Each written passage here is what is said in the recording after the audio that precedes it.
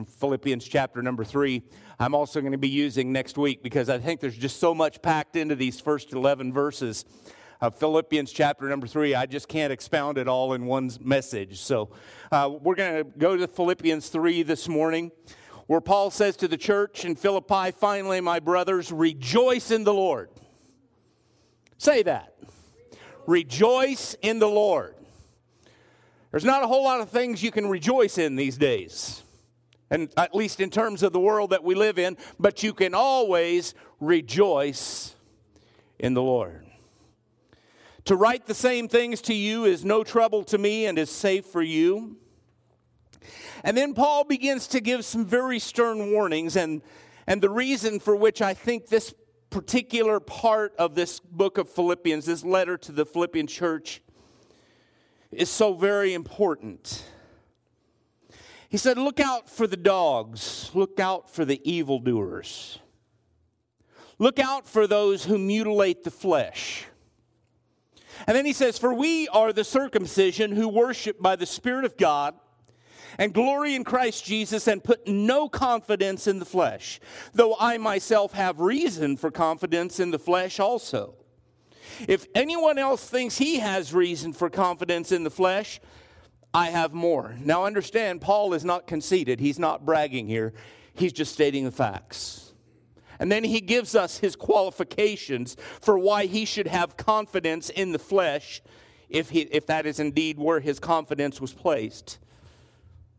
He says, I have more, circumcised on the 8th day of the people of Israel, of the tribe of Benjamin, a Hebrew of Hebrews. As to the law, a Pharisee. As to zeal, a persecutor of the church. As to righteousness under the law, blameless. But whatever gain I had, I counted as loss for the sake of Christ. Indeed, I count everything as loss because of the surpassing worth of knowing Christ Jesus my Lord. For his sake, I have suffered the loss of all things and count them as rubbish, in order that I may gain Christ and be found in him, not having a righteousness of my own that comes from the law, but that which comes through faith in Christ, the righteousness from God that depends on faith, that I may know him and the power of his resurrection, and may share his sufferings, becoming like him in his death. And then hear this: that by any means possible, I may attain the resurrection from the dead. Hallelujah. Lord Jesus, we do lay our crowns at your feet, Jesus. Any titles, any rewards that we may have gained in this life, Lord, they're nothing in compared to the joy, in comparison to the joy of knowing you. And Lord, I thank you this morning for every person here. I know that no one in this room this morning is here by accident. We are here because you have ordained that we be here today to receive what you have for us from your word. So anoint each of us, Lord, with your Holy Spirit to receive what we have need of today, in Jesus' name. Amen. Now, I'm going to have a little bit of fun with this morning. It is football season. And, I look at football as kind of being a minor league sport. I'm already ready for baseball season again. But nevertheless, thank you, Irene. Nevertheless, I think there's a lot about the game of football that we can use as an analogy to our spiritual lives. And so if you'll bear with me this morning, I'm going to be referring to different parts of the game of football in this message. And you'll notice here in just a few moments, I just read from Philippians chapter number 3 for you, but I'm going to be talking more today, at least, about another passage of Scripture that we'll get to in a little bit out of the book of Ecclesiastes, the Old Testament book of Ecclesiastes, because I believe it ties together. And then next Sunday, as I said earlier, I'll focus more specifically on the words of the Apostle Paul to the Philippian church here in chapter number 3. But moving on with the football. Depending upon where you lived in America on January 30th, 1994, it was either a great day or a very bittersweet one. Now, we happen to live in 1994 in Dallas, Texas. And so, a suburb of Dallas, I guess I should say. But that date in 1994 was the day that the Dallas Cowboys rallied from a halftime deficit with 24 consecutive second-half points to defeat the Buffalo Bills for their second consecutive Super Bowl championship. Now, why is that so important? Well, if you lived in Texas like we did, it was the thrill of victory. But if you happen to be from Buffalo, New York, trust me when I tell you it was the agony of defeat again.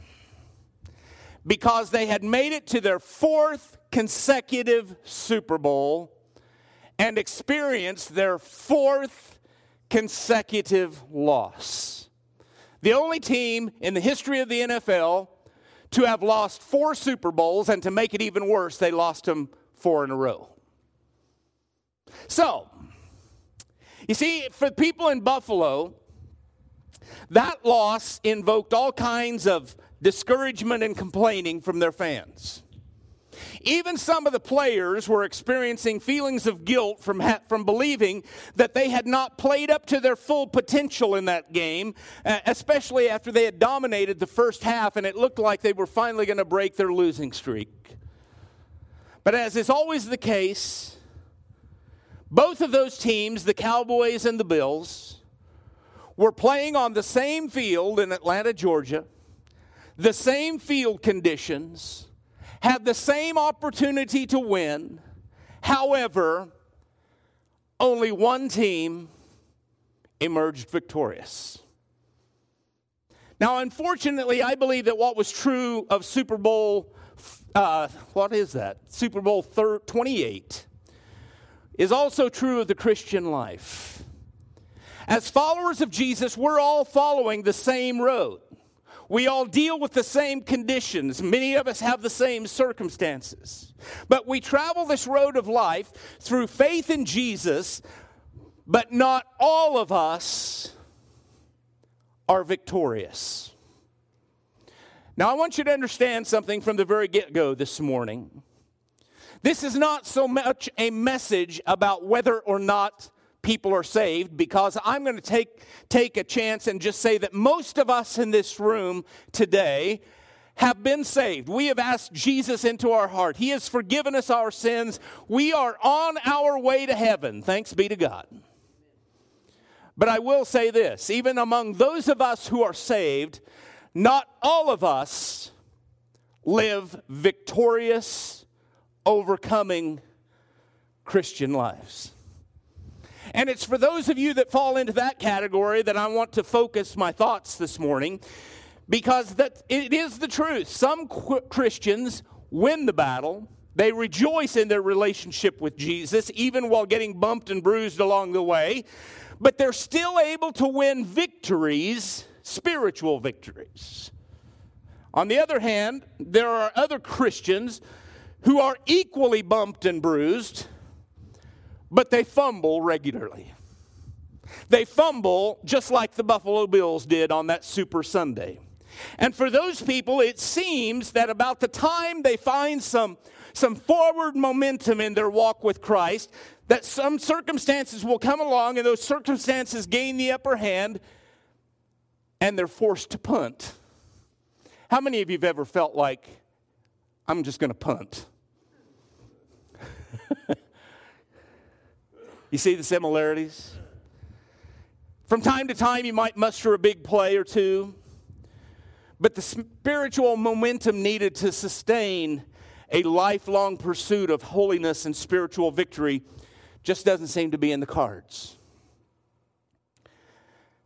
And here's the thing, friends. You can go into your huddle, that is, church, every Sunday of your life and still not be a victorious Christian. You may know every gameplay in the book, that is the Bible, but it's the blitz by the opposition, that consistently throws you for a loss. You know, I've discovered in my own life that it almost seems from time to time like you score a touchdown, but then find out that the referee's whistle is already blown. You feel like you finally accomplished something, but everything else just is negated because whatever victory you've attained just doesn't seem to count. And you know, what I'm referring to is at those times when it seems like I've won a spiritual victory in my life, finding out that it doesn't count, it's the opposition. The other team, the devil. The devil that reaches out and somehow, figuratively speaking, intercepts the victory that I desire, just as I've broken into the clear and seem to have an open road ahead of me to the end zone. Are you catching my football analogies? So many similarities. And this rather lengthy illustration that I've just shared with you is why I've chosen to give the title of this message today, The Thrill of Victory and the Agony of Defeat. How many of you have ever heard that phrase before? There used to be a program on Saturday afternoon on ABC every Saturday called The Wide World of Sports. And many of you will remember it. The thing that sticks out in my mind is that ski jumper. You remember this? That ski jumper skiing down the hill, and he gets off balance, and those skis start going everywhere, and that's when they mention the agony of defeat. But I believe that's also the lament of many Christians in the world in which we live. And the truth of the matter is, that's the way the devil, our opposition, wants us to feel.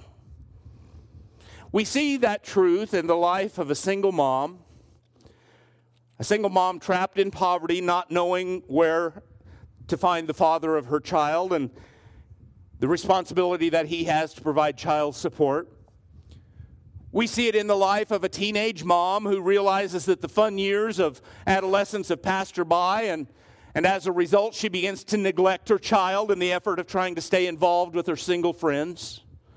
We see it in the lives of those who cannot rise above their position of employment due to a lack of education and therefore can't qualify for a better job or provide for their family.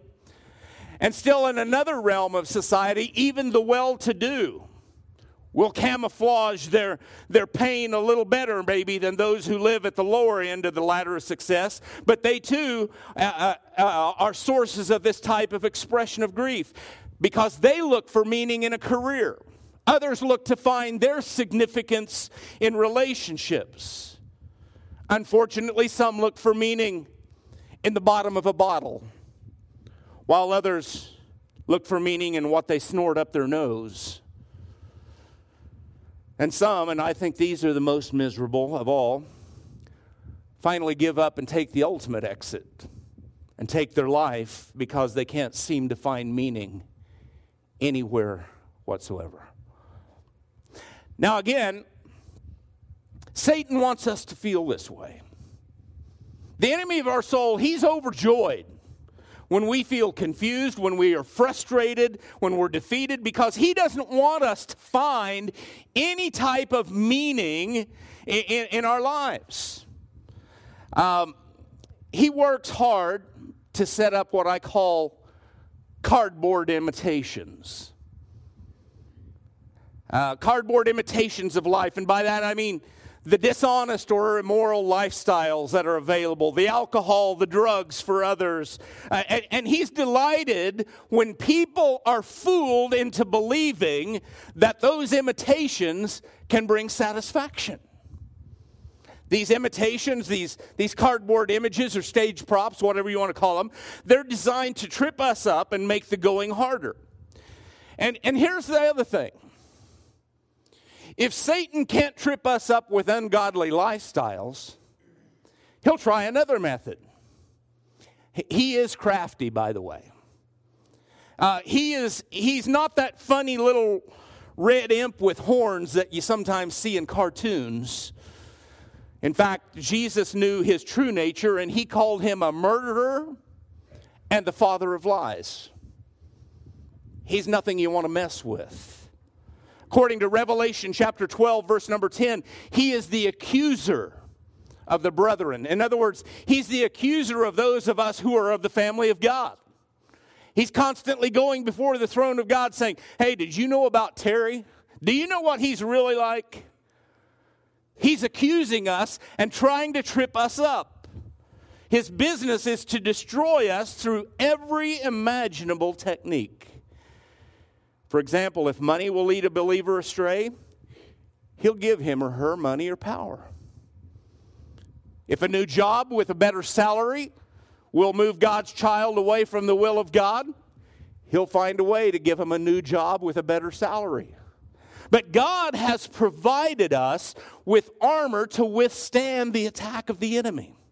And Satan, nevertheless, is going to try every trick in the book to find that hole in our armor. So no matter what his method, his goal is simple. And you know what it is? To keep believers like us from experiencing a victorious, joyful, abundant life. You've heard me say before, and I'll say it again, it gets kind of old, I know, but a Christian should never walk around acting like they've been baptized in dill pickle juice. We ought to have the joy of the Lord.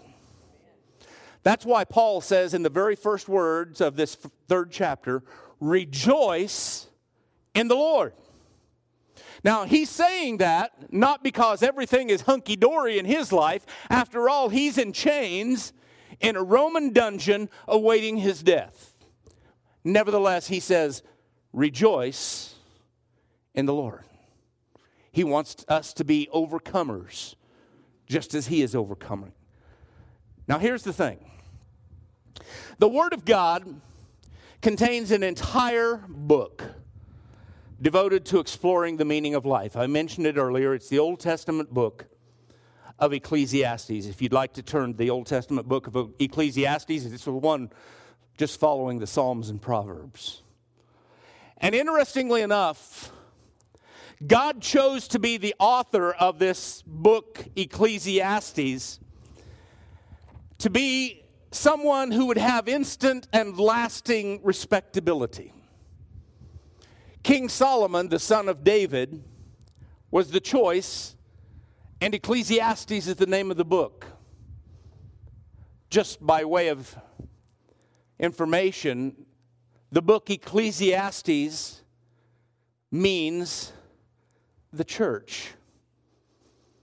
Now, I find that interesting because this book of Ecclesiastes doesn't begin like any other book I've ever read.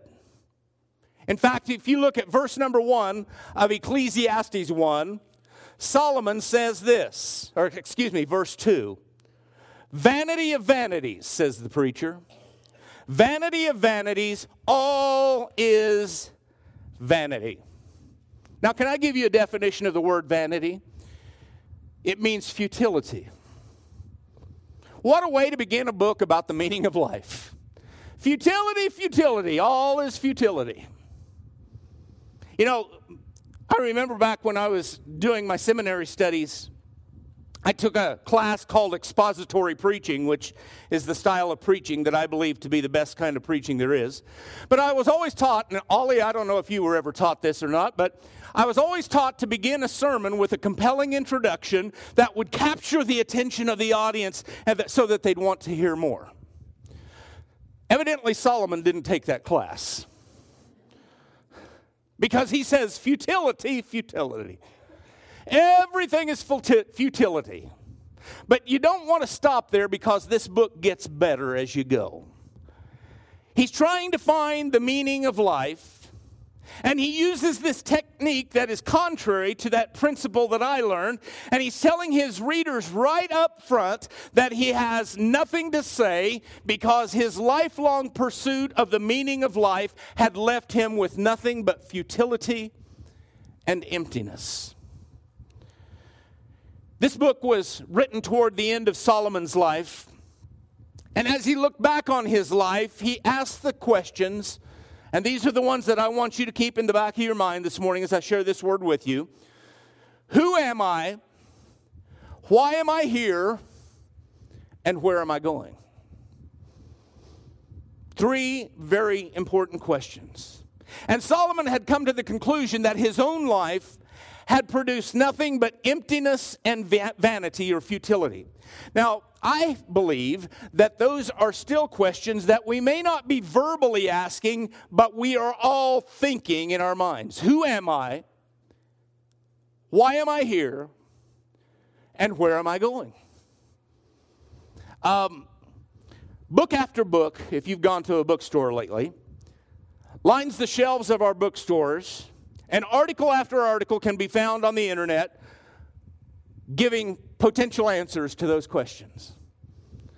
Matter of fact, and not so much anymore, but I used to listen to a lot of music on the radio.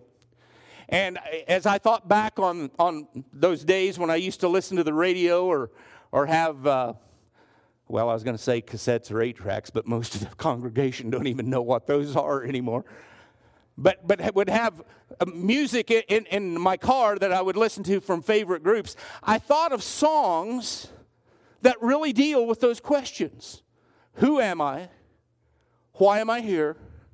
And where am I going? Rod Stewart. Any of you ever hear of Rod Stewart? He sang a song, Reason to Believe.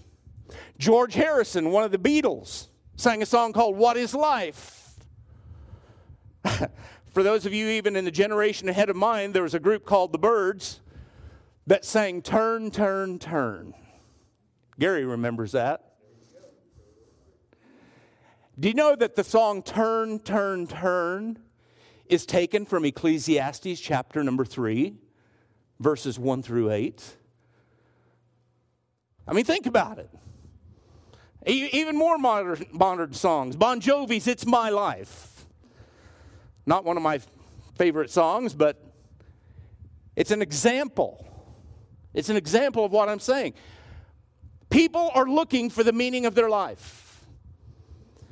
And in spite of living a life of great prestige, responsibility, and luxury, King Solomon gave the same answers to those questions as do those that I mentioned earlier. Much of life is empty. It has no meaning. Now, if King Solomon could say that life is meaningless, how about us? You know, can an unemployed father find meaning and joy and victory in his life when he can't support his family? It's difficult, isn't it? Can a successful 2-income family avoid the pitfalls that can scar the rat race of life? Can a sick elderly widow living on a fixed income experience fullness of joy in life?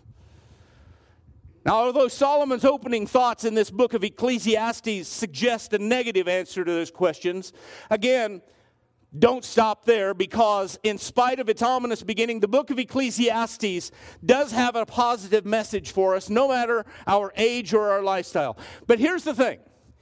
King Solomon had tried all of the lifestyles that were available to him in his day and age. He was the wealthiest man in the world. That afforded him opportunities that not everyone had. And in King Solomon's evaluation, he gives us what I see to be 3 major lifestyles: a life of pleasure, a life of knowledge or education, and a life of work. And in those 3 areas, King Solomon tried to find the meaning for his life. First, he tried a life of pleasure. He believed that if he could experience enough good times, he would have found a reason to live. Chapter 2, verse number 3 of Ecclesiastes, he says, I searched with my heart how to cheer my body with wine, my heart still guiding me with wisdom, and how to lay hold on folly, till I might see what was good for the children of man to do under heaven during the few days of their life. His plan was to fill life with every pleasure possible. From the sounds of it, Solomon would have been right at home in our day and age. The only difference between his culture and ours is that he experimented, with drunkenness. We now have uppers, downers, and all-arounders in the form of pills and powders and crystals to add to the list of substances to be abused. And just like the thrill seekers of today, Solomon was looking for something to fill the holes in his life. But just as those today who are trying to find solutions to the meaning of life and things like drugs and sex and alcohol, those would-be solutions, Solomon discovered, only led to bigger problems.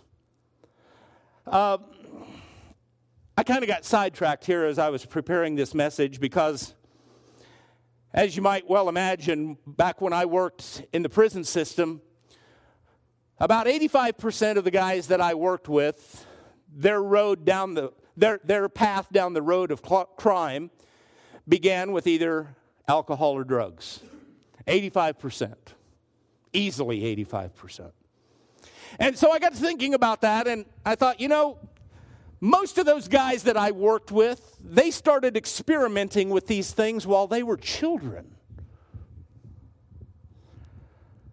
This isn't just about those who have lived long enough to experience deep discouragement and defeat. A lot of these things start when we're kids. And so I looked up some statistics. As of 2015, about 7.7 young people between the ages of 12 and 20 reported that they have used alcohol beyond just taking a few sips within the month prior to the survey. It's estimated that approximately 11% of all the alcoholic beverages consumed in the United States are consumed by individuals between the ages of 12 and 20. Tragic statistic. In fact, those ought to be shocking statistics to every one of us. Solomon himself said in regard to his pursuit of a life of pleasure in verse 2 of chapter 2, what use is it? What use is it? And so he then turns to another source of pleasure, and that is getting as much stuff as he possibly could. All the material possessions. Being the wealthiest man in the world, he could have anything he wanted. And so he thought he would try to find meaning in having all the stuff. Have you ever looked forward to getting something special only to find out that when you get it, it isn't quite as cracked up as what you thought it would be? I think I experience that every time I purchase a new vehicle. I find that my eagerly anticipated purchase quickly diminishes its joy when the payment coupons come in the mail. Maybe you've looked forward to purchasing a new house, only to find that soon after you bought it, it's just another place to hang your hat. Your spouse may not be as exciting as perhaps they once were, or as you remember them being when you met. Things can tend to get boring pretty quickly. Solomon learned the truth of that experience. He said, I made great works. I built houses and planted vineyards for myself. I made myself gardens and parks and planted in them all kinds of fruit trees. I made myself pools from which to water the forest of growing trees.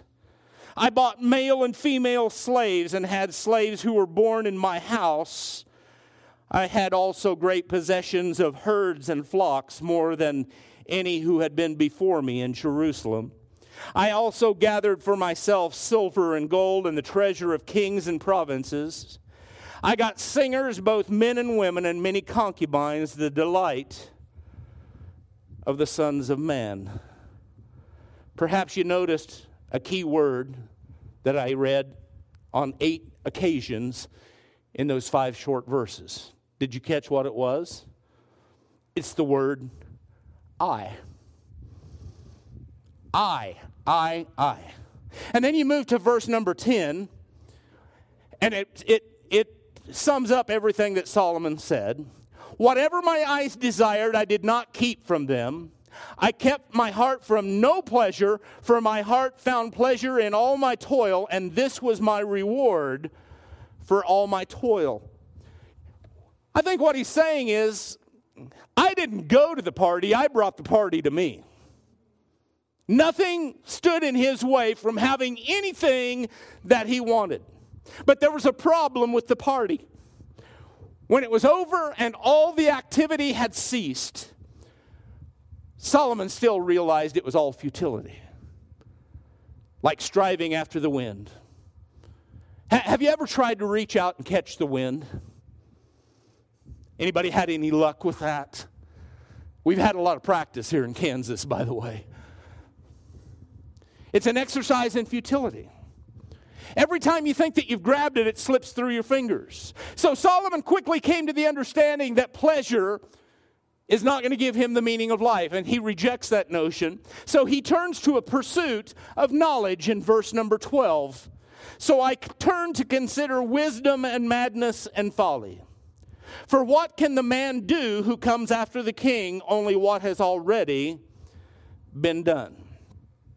Now, how many of you would agree with me this morning that it's better to be smart than ignorant? Some of you aren't raising your hands. That's concerning.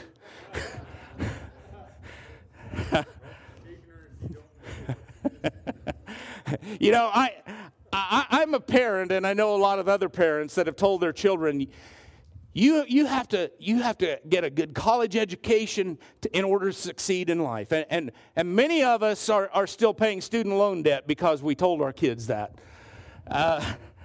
But Solomon, he began the pursuit of becoming well-educated, full of knowledge. And he accomplished it. The Bible tells us that he was the wisest man that ever lived. Now, I just gave you two terms, knowledge and wisdom. Are they the same thing? No, they're not. The difference between knowledge and wisdom. Knowledge is knowing stuff. Wisdom is the unique ability to appropriately apply what you know to the human situation. That's what biblical wisdom is anyway. Did Solomon's education or its application give him a reason for living? Well, apparently not. It made him more miserable. Solomon realized that his fate was no different than that of the biggest fool in town. The misfortunes of illness and death could happen just as easily to him as it could to the most ignorant person around.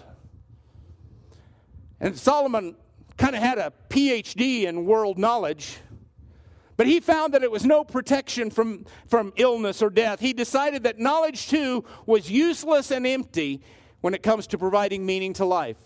Now, let me just add a disclaimer because I don't want anyone to misunderstand me. In no way am I discouraging or discounting the importance of education. We all know that the chances of getting a good job without a good education are much more unlikely than for the uneducated.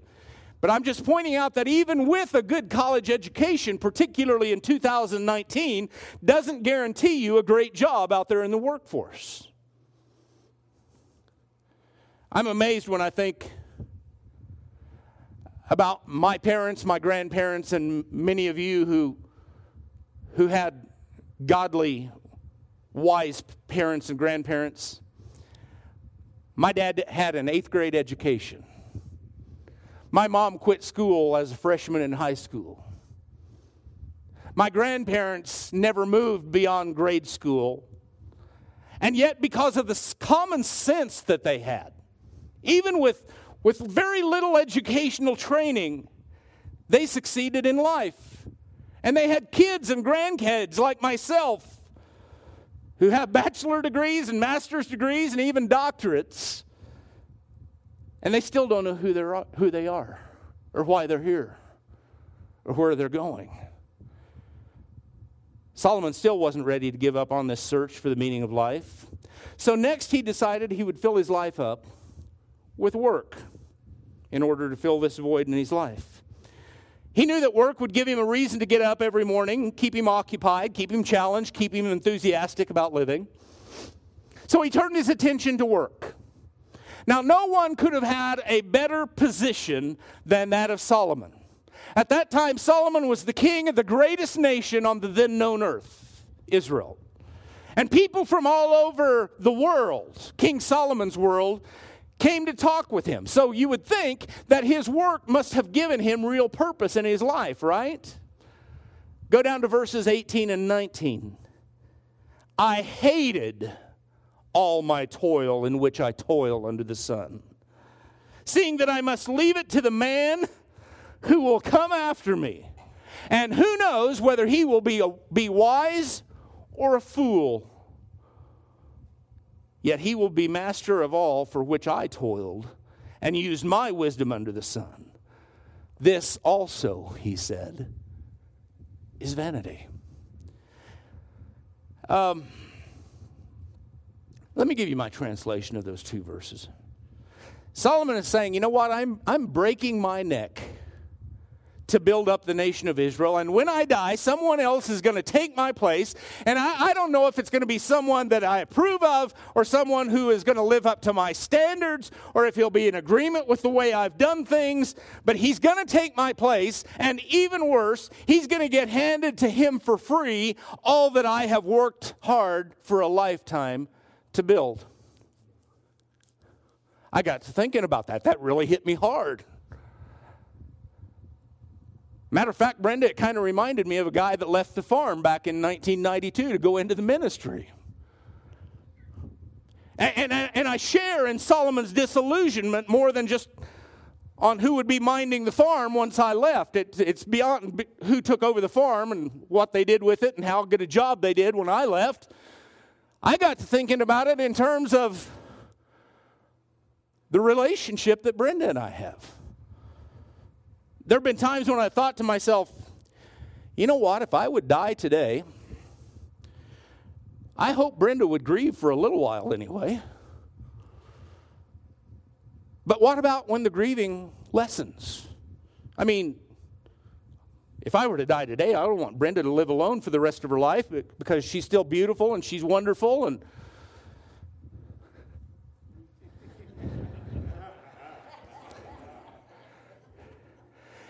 what if Brenda marries someone else? Wow, that really hit me. And it's okay if she does. I want her not to be alone. But there's something about that thought that really bothers me. The man that she might marry might move into my house without paying a dime for it. He might drive my car. He might even wear some of my clothes if he's small enough. He'd receive those things for free because I wouldn't be around anymore. He might even get the affection of my boxers, which was mine before he ever came along. I'm not talking about the shorts. I just want to clarify that. That just hit me. I thought I better clarify that. Dogs, four-legged boxers. Woo.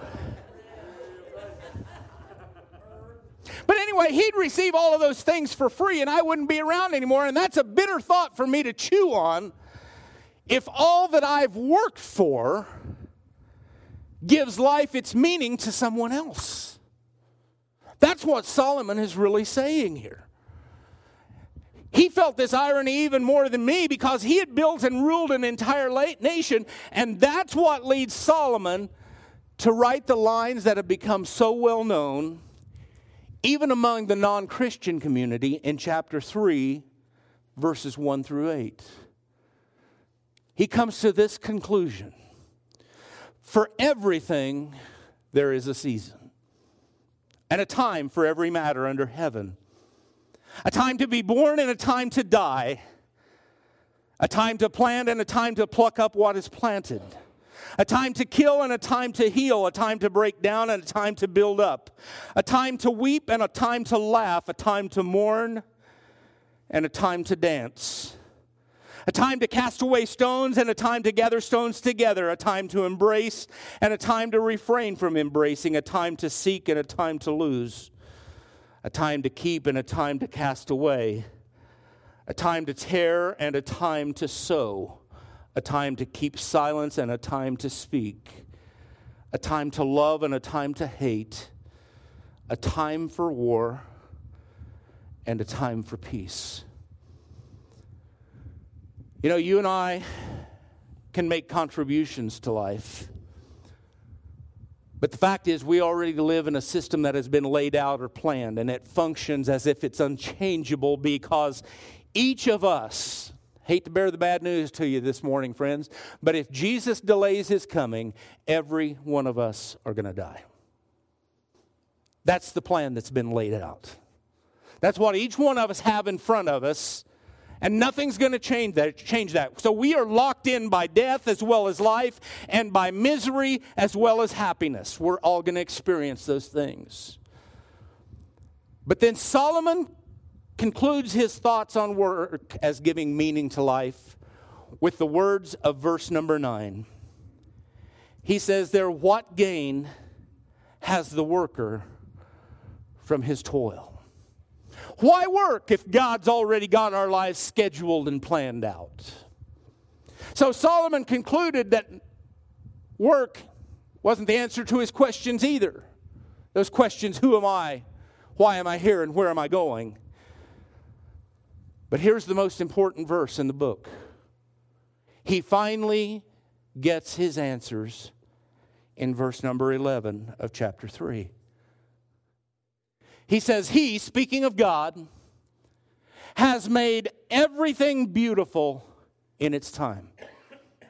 Also, he has put eternity into man's heart, yet so that he cannot find out what God has done from the beginning to the end. God placing eternity into the hearts of mankind is the answer. That is what gives life purpose. That is what gives life meaning. Knowing that the few short years that we live here in this life will determine what forever holds. Did you catch that? The few short years that we live in this life, and we are told, in most cases, the Bible says you're allotted 70 or 70 years. Obviously, some less, some more. But in terms of eternity, just a speck of dust. And he says, here's what God has done. He's placed eternity into our hearts. We have to live with eternity's values in mind and live our lives in such a way that when we breathe our last, or when Jesus comes in the clouds at his return, that our eternity will be as planned as what our earthly life has been. Are you with me? It simply means that God has placed this big question mark deep into every person's soul. And yes, we should be asking for the meaning of life. God intended it that way, but there is nothing in our life as we know it that can provide the answer to those questions. Many of us, though, seem to have lost sight of the fact that life and its labor are from God. God gives it all. We've come to believe that we've earned those things. No, God gave them to us. We get up every morning, we tell ourselves, this is my agenda for today. I'm going to do this, and I'm going to do that, and I'm going to do this. And then what happens? We get irritated and aggravated. Maybe even angry when things interrupt those plans. Have we not forgotten that our life is not our own? In fact, that's a teaching of Scripture. Your life is not your own.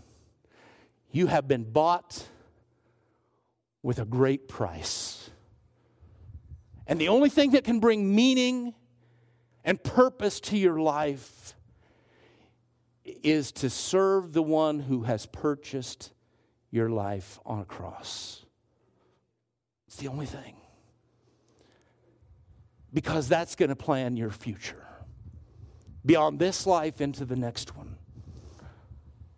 The plans, the timing, the assignments. Those are things that God gives to us. And it's for this precise reason that the Apostle James gives us the words of James chapter 4, verses 14 and 15, where he says, "Yet do you not know what tomorrow will bring? We belong to God. Our lives are His, and it is His work that we have been assigned to do." The plans, the timing, and the assignments are His to give us. Instead, you ought to say, what is your life?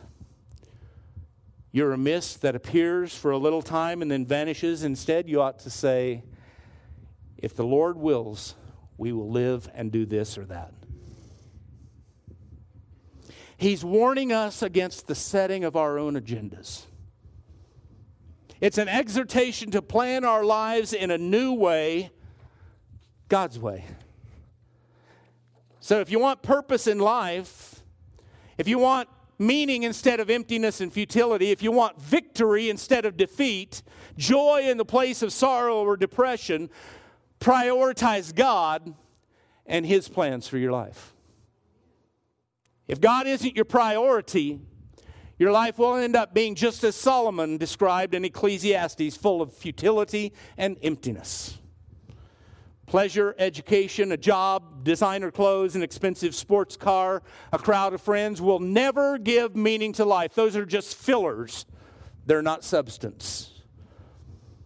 Jesus told us in John chapter 12, verse number 24. "Truly, truly, I say to you, unless a grain of wheat falls into the earth and dies, it remains alone. But if it dies, it bears much fruit."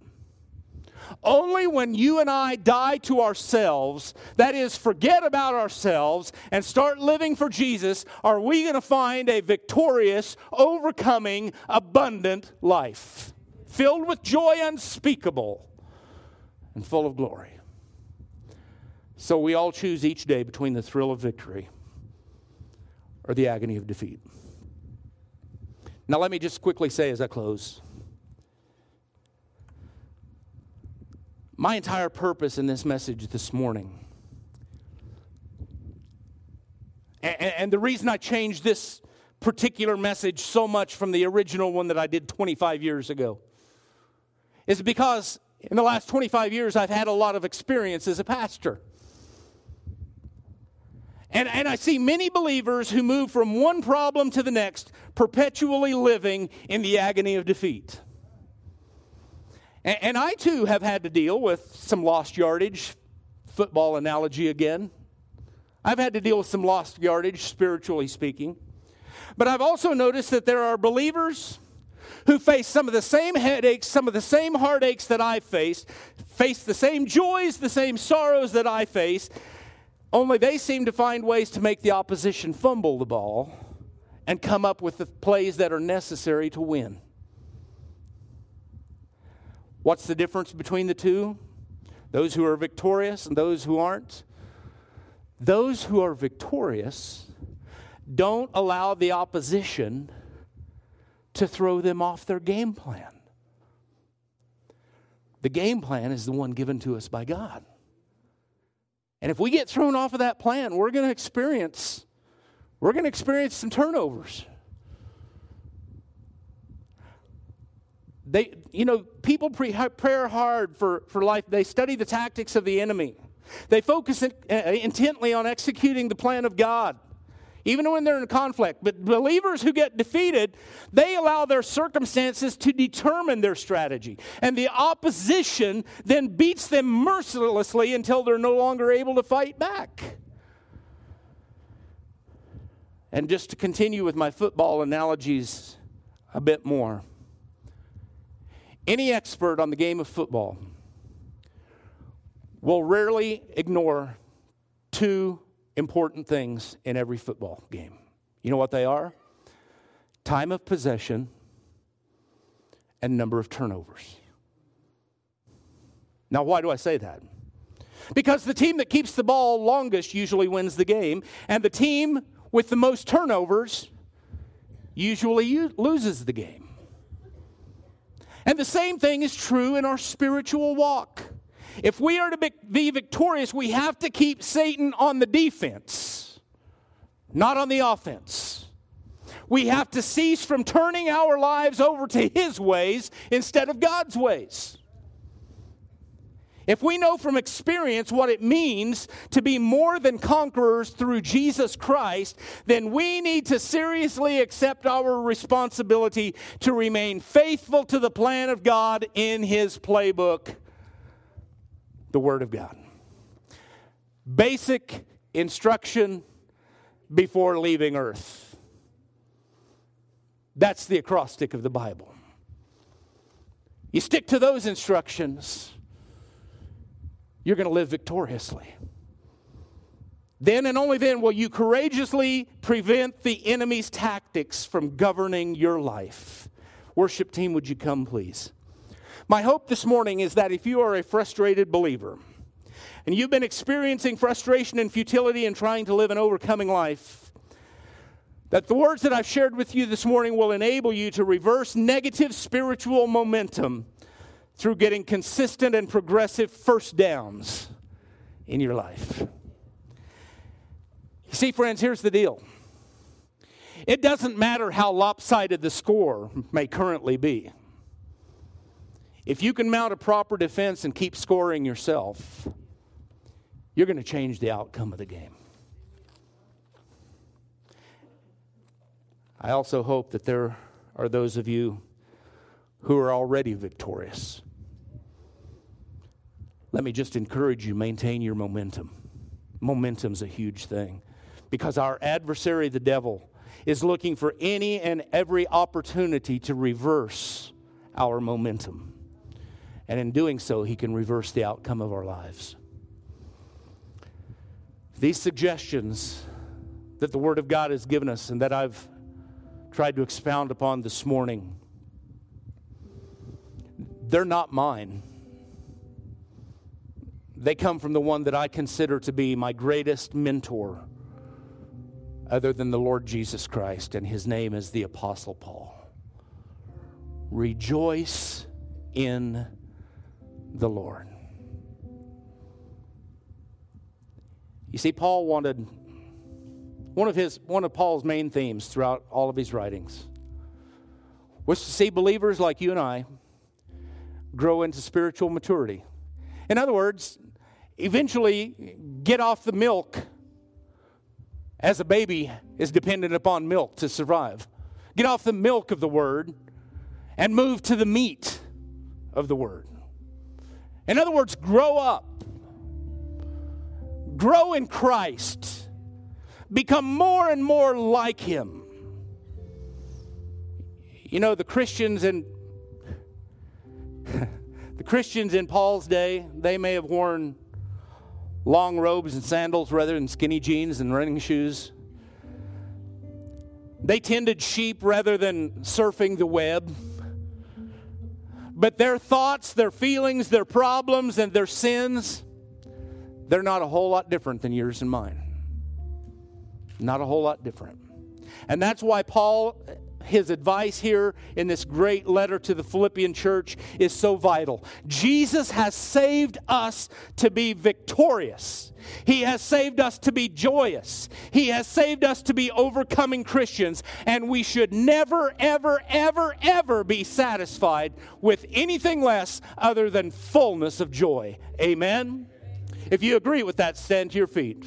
We're going to sing this song again because I believe, and this is my last analogy, I believe it's time that we move downfield in order to experience the thrill of victory.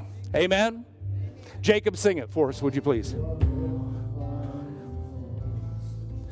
Heaven's angels all around. My delight is found in knowing that you wear the victor's crown. You're my help and my defender. By your